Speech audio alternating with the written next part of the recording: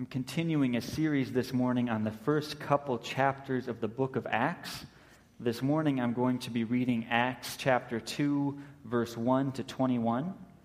It's the coming of the Holy Spirit at Pentecost, and then the first half of Peter's sermon at Pentecost. And next week in the evening I'll pick up the rest of the sermon. So Acts 2, 1 to 21. When the day of Pentecost came, they were all together in one place. Suddenly, a sound like the blowing of a violent wind came from heaven and filled the whole house where they were sitting. They saw what seemed to be tongues of fire that separated and came to rest on each of them. All of them were filled with the Holy Spirit and began to speak in other tongues as the Spirit enabled them. Now there were staying in Jerusalem God-fearing Jews from every nation under heaven. When they heard this sound, a crowd came together in bewilderment because each one heard them speaking in his own language. Utterly amazed, they asked, "Are not all these men who are speaking Galileans? Then how is it that each of us hears them in his own native language? Parthians, Medes, and Elamites, residents of Mesopotamia, Judea and Cappadocia, Pontus and Asia, Phrygia and Pamphylia, Egypt and the parts of Libya near Cyrene, visitors from Rome, both Jews and converts to Judaism, Cretans and Arabs, we hear them declaring the wonders of God in our own tongues." Amazed and perplexed, they asked one another, "What does this mean?" Some, however, made fun of them and said, "They have had too much wine." Then Peter stood up with the 11, raised his voice, and addressed the crowd. "Fellow Jews, and all of you who live in Jerusalem, let me explain this to you. Listen carefully to what I say. These men are not drunk as you suppose. It's only 9 a.m. No, this is what was spoken by the prophet Joel. In the last days, God says, I will pour out my Spirit on all people. Your sons and daughters will prophesy. Your young men will see visions. Your old men will dream dreams. Even on my servants, both men and women, I will pour out my Spirit in those days, and they will prophesy.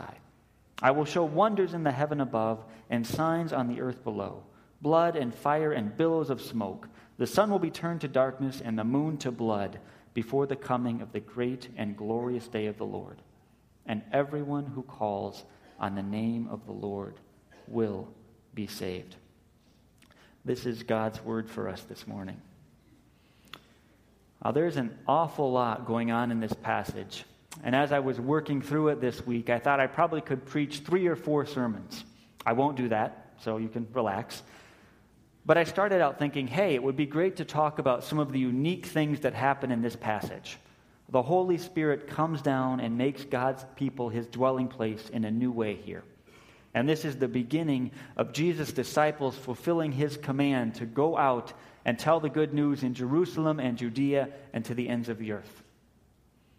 And then I thought this would also be a great text to talk about on this 4th of July weekend in terms of how God has sent his word out to all the nations, including our own, and how we can be part of continuing to be God's witnesses to the ends of the earth. And then I thought about just picking up that Joel quotation and trying to make sense of the signs and wonders and the fire and blood, but I don't know if I could quite handle that. So then I thought, well, what we'll do this morning is we'll look at this passage, we'll look at how the disciples witnessed to Jesus, and we'll think about what that can tell us about being Jesus' witnesses in this time and this place. So the first help I want to draw from this story is the encouragement that we as Christians are still really, truly Spirit-filled witnesses of Jesus. In Acts 2, it says, Acts 2 verse 2, it says that a sound, or literally a voice, like a violent wind, came from heaven and filled the whole earth where they were sitting. And then these tongues of fire come and they rest on all the disciples. And then in verse 4, it says, all of them were filled with the Holy Spirit and began to speak in other tongues. And then literally it says, as the Spirit enabled them to speak out or to declare. And it's not like the Spirit came in those first 4 verses and then took off again. The Spirit is still working in Peter when he stands up in verse 14. And actually, some of the words in verse 14, when Peter first begins to speak, directly echo those words earlier in chapter 2. In verse 2, the noise or the voice of the Spirit came and enabled the believers to speak out. And in verse 14, Peter stands up, he raises his voice in the power of the Spirit, and he speaks out and tells the truth to the crowd. The Holy Spirit came down with wind and fire, but then he stuck around and he gave Peter the words he needed to be Jesus' witness in that time, in that place. At different times in the Gospels of Matthew, Mark, and Luke, Jesus himself told his followers that when the Holy Spirit came, his people would stand in front of councils, synagogues, rulers, kings, and all kinds of people. And Jesus promised his disciples that when that day came, when it was their time to stand as his witnesses, the Holy Spirit would give them all the words that they would need to speak in that time and that place. Now today, our moments of trial, our moments of bearing witness, of standing before people for Jesus, aren't so intense, often so public or so official as those we read about in the book of Acts, but we continue to have opportunities to speak up and be Jesus' witnesses in this world. Now, of course, we have to admit, and I think all of us know, that we don't always speak up. I remember one time in high school that I was riding a bus to the other edge of the city, and I felt really strongly prompted to ask this person sitting next to me what he thought about Jesus and if he had any religious beliefs. And I shoved the urge down, and it came back, and I shoved the urge down, and I just didn't talk. The guy was talking to the bus driver. I felt a little embarrassed interrupting. And truth to be told, it felt a little bit weird to bring up a religious conversation on a bus ride. So I just sat there. The bus got to its destination. I got up and I walked away. And to this day, I wonder what would have happened if I just opened my mouth and started a conversation. But I'll never know. But I do know that God continues to provide us with opportunities to witness for him, even when we've messed up the last time. Another time, a few years later, I was opening a new bank account, and the process was just taking forever. The bank's computers were sort of up and then sort of down and then back up and down again. So as we were sitting there waiting for things to process, the bank clerk and I just got to talking. And I was in college at the time, and the guy I was talking with had just graduated a year or so before. So we got to talking about college stuff. And I kept feeling this prompting to, mention that I was a Christian. So I shoved it down, and it came back, and I shoved it down, and it came back. And finally, I dropped into the conversation, I go to Trinity Christian College. And when I said that, the guy paused in kind of a funny way, and then he gave me a pretty sharp look and said, "So, you must be a Christian then?" And I said, "Yeah," kind of wondering what was going to happen next. And then he said, "I'm not quite sure what I am." And before I realized it, I heard myself saying, "Well, what in the world do you mean by that?" Well, this guy said, "My dad was a Black Panther back in the day, and then he got really into the Nation of Islam, and he was crazy serious about it, and he was crazy too. Just plain crazy. And my mom was sort of a Catholic, but, she married this guy, and she didn't really care about any of it, and I don't quite know where that leaves me. I kind of wonder what Christianity would be like. I hear good things about Jesus, but none of that other stuff ever worked out. What do you think about Jesus and about God and about all that kind of stuff?" Well, my first thought was, wow, I'm going to get to witness on my bank's dime here. Some banks really do give a full range of services. But after that, I thought, hey, this is great. We can just talk. But God has been working in this guy, and now all I have to do is open my mouth and talk a little bit. So we spent a while sitting at his desk talking about what I think about Jesus, talking about how God came down in Jesus to live with us, how Jesus makes things right in our lives, even when things don't necessarily make sense, how Jesus saves us from everything that's wrong with us and with the world. And it was actually sort of a surreal but great conversation to have, sitting in a bank waiting for the computers to come back up. And then the computers came back up, I got the account opened, and I left. And I have no idea whatever happened with that guy. I just may never know. At different points in our lives, we need to pray and prepare for different things. Sometimes we need to start all the way at the beginning by praying for God to open our hearts and make us willing to be his witnesses. Sometimes we need to pray for opportunities to share our faith. Sometimes we need to pray for the boldness to witness. Sometimes we just need to pray for the right words at the right time. But the Spirit continues to provide all of those things in our lives. The Holy Spirit continues to work in quiet and in crazy ways to give us opportunities to speak up for Jesus. And when we have these opportunities, the Holy Spirit gives us words to speak. Often we don't know the results of our witness, but we trust that God is at work in our world. But of course, the world responds to Spirit-empowered declarations in really different ways. In Acts 2, it seems like most of the people just didn't know what to make of the disciples speaking in tongues. Verse 5 says the people were bewildered when they heard the sound of the disciples. Verse 7 tells us the people were utterly amazed. Verse 12 says that they were amazed and perplexed. These are some confused people, and they're standing there looking at each other and saying, "What does this mean?" But then along with those people who are bewildered, there's a few troublemakers in every crowd. And in this crowd, those people have decided this is all just a joke. And so they start making fun of the disciples. Ignore them, they say. They've gotten drunk and they're just working it off by babbling like madmen. Don't pay any attention to those clowns. The only good advice they could give you is where to find the cheapest wine in town. Well, today still, we're pretty much guaranteed to get those two reactions when we live as Jesus' witness.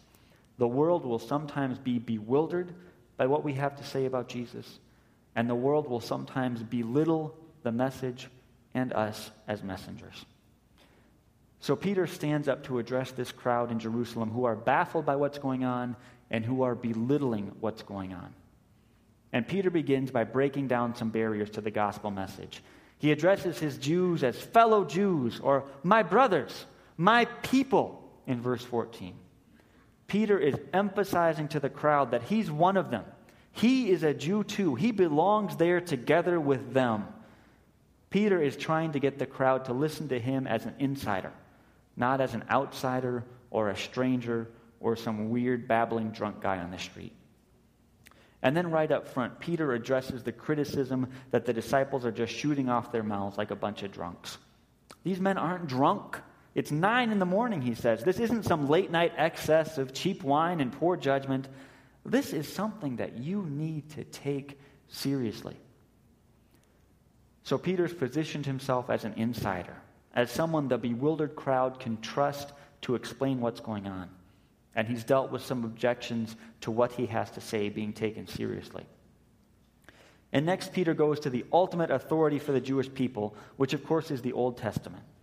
Once he gets these Jews from all the nations to listen to him, he takes them to the scriptures that they knew and loved, and to the prophecies they would have known and put their greatest hope in. Peter takes what those people there believe, and he shows them how Christianity makes it even better. Peter is basically saying to the crowd, the hope that you have, the things that you value supremely, that is being fulfilled right here and right now in front of you. What you have dreamed for, what you have hoped for, what you have thought the world might be like someday is happening right now. And it's happening in this community of people who believe in Jesus Christ as the Messiah and as their Lord and Savior. Peter steps into his audience's sandals, and he shows them that what they were seeing on Pentecost was exactly what they were hoping and longing and waiting for. You know that thing you thought you knew? You know the story you're living your life according to? Well, you didn't know the whole story. I know the whole story, and I know that it's even better than what you expect, is what Peter has to say to the crowd. But it's not just that Peter grabs any old authority that the crowd will listen to get a hearing. He grabs the holy, inspired scriptures, and that's what he offers to the crowd. And then Peter uses those scriptures to point to Jesus, the one sent by God to overcome death and to bring new life for all of us. Those concerns for connection with the audience and for the scriptures should still mark our witness today. Increasingly in our culture, we need to position ourselves as insiders and deal with objections before people will even listen to the message of Jesus. People have 1,000 things bombarding them every day. Anytime they walk into a store, drive down the road, turn on a TV, or check something on their computer or their phone, they have 1,000 different things telling them what to believe, what to buy, what to like, who to follow, and what to block out, ignore, or mute. And unless we've developed some kind of personal connection with people, it's almost impossible to get a fair hearing for the gospel. If we haven't built up some sort of relational capital, people in this culture find it increasingly easy to tune us out or to strike back at us with their own entrenched perspectives. They may or may not be polite about it, but if you can't find some way to establish a connection with someone, you may never get a hearing for what you have to say about Jesus.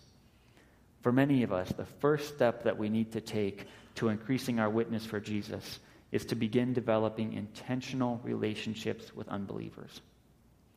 One of the most practical evangelistic steps that you can take is to introduce yourself to a couple of your neighbors, or to spend a little bit more time talking with a coworker or an acquaintance.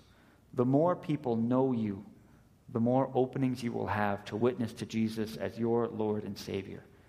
And this is especially true in our busy society where people live such fragmented, disconnected, and often relationally empty lives. Just getting to know people gives you relational capital to speak into their lives. And of course, more and more, as our culture drifts away from an assumed Christian base, we'll also need to deal with misunderstandings and objections to our faith. Jacob Eppinger was a fairly well-known CRC pastor for decades and decades, and he had this gift of reflecting on life happenings in a way that really brought things into focus. Well, he told a story once about a time when he was in high school, and he got this assignment to tell an amusing or sort of embarrassing anecdote for his high school speech class. Well, Eppinger thought about some different options, and finally he came up with a story. So he stood up in front of his class, and he told the story about how in the church service a couple weeks before that, well, everyone usually stood up, and the doxology would start playing automatically. The organist would just go, and everyone would sort of slide in.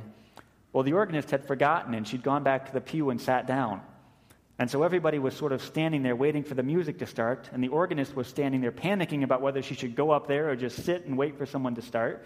And finally, someone started with a sort of off-tune and cracked version of "Praise God from whom all blessings flow," and everybody sort of joined in, and they had this sort of nervous close to the service.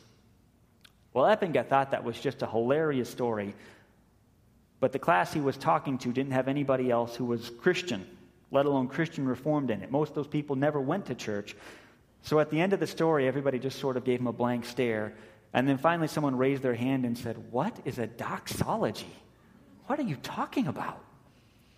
Well, Eppinger was sort of stunned, so he gave a lame answer to that question. And then the teacher said, "Well, obviously, Mr. Eppinger has failed to give us any sense of the nature of this situation, and his grade is going to reflect his poor performance." Teachers used to be pretty harsh folk back in the day, apparently. Now, Eppinger had that experience decades ago, but more and more, people in our culture just have no experience with the Christian faith, of what we believe and what we do as believers. I remember a few times in high school when I was talking to unbelievers and things about faith would come up, and I'd talk a little bit, and then people would look at me like I was speaking a different language. They didn't have any background in the Bible or Christianity, and they just didn't get the reference points that I assumed. It was sort of like a Pentecost in reverse, where the crowd gathered and they were stunned that this guy could be speaking their language, and they still had no idea what he was talking about. How often today, if we aren't careful with what we say and how we say it, people will have no idea what we're talking about. As we interact with our coworkers, our friends, our neighbors, more and more we need to tell the Christian story as a new story that people haven't really heard yet, but also as a story that has tremendous power to change their lives. This is one of the great challenges for our context and for our lives as Christians today. We need to keep working and working at how we can talk about the gospel in such a way that people will really understand it and hear it as good news. We as individuals and as a church together need to wrestle with how we can present Jesus as the true Lord and Savior in a way that unbelievers will hear and understand and be attracted to. Honestly, here in the suburbs of America, while we have a lot of religious freedom and we're free to talk about anything we like, here can be a tremendously hard place to witness. People here have their acts together, or at least they like to pretend and show that they have their acts together. And it's hard to witness to people who don't believe that they really need to be saved from anything. If the car breaks or the house floods or the computer crashes, most people have resources to just deal with it. And if they get sick, there's doctors and medicine for that. Then if they just feel down, well, there's therapists for that. Life here can be really good and really easy. And we as Americans are really skilled at managing our problems. But the time comes for pretty much everybody when our problem solving and our problem managing techniques fail. The money runs out, or the medicine doesn't cure the sickness, or the therapist doesn't really have any help to offer. Some of the greatest openings for witness in our context come when people's lives get hard and when the things they've relied on fall apart. At that point, people who thought they had it all together, who acted like they had it all together, may have a new openness to the message of a died and risen Savior. The message of a God who suffered for us and like us and who can bring us to eternal life. One of the most powerful ways we have to witness here and now is to be part of people's lives when things are broken and hard. Our natural reaction and our cultural reaction when we see someone in trouble is to back off, to step away. And sometimes we need to do that to avoid being dragged down with someone else. But one way that we as Christians can find great openings to witness is to get involved in people's lives and to stay involved when things get messy. Of course, none of us can be perfect at that, and we can't save people. But in this day, walking with people who are suffering is a great witness. And suffering seems to be one of the ways that God is working to bring the good news to this time and this place. Now, finally, in our witness, we always need to be going back to the community of believers, to prayer, and to the Bible. I could preach a whole nother sermon on how Peter uses the prophet Joel and that book in his sermon. But I want to close by just emphasizing 3 big points from Peter's quotation from Joel in Acts chapter 2. First, in these last days, God has poured his Spirit out on all of his people. All of us have the call, all of us have the opportunity, all of us have the means to bear witness to Jesus as our risen Lord and Savior. We are all witnesses of Christ. In your life, in your words, and in your actions, you are Christ's witness. So be a good witness and know that the Spirit has filled you. And second, while it may be hard to figure out all the details, our God has done and is still doing mighty, mighty signs and wonders. Our God raised Jesus from the dead. Our God sent his Spirit to lead and teach us. Our God brought us from death to life. And our God will make all things right.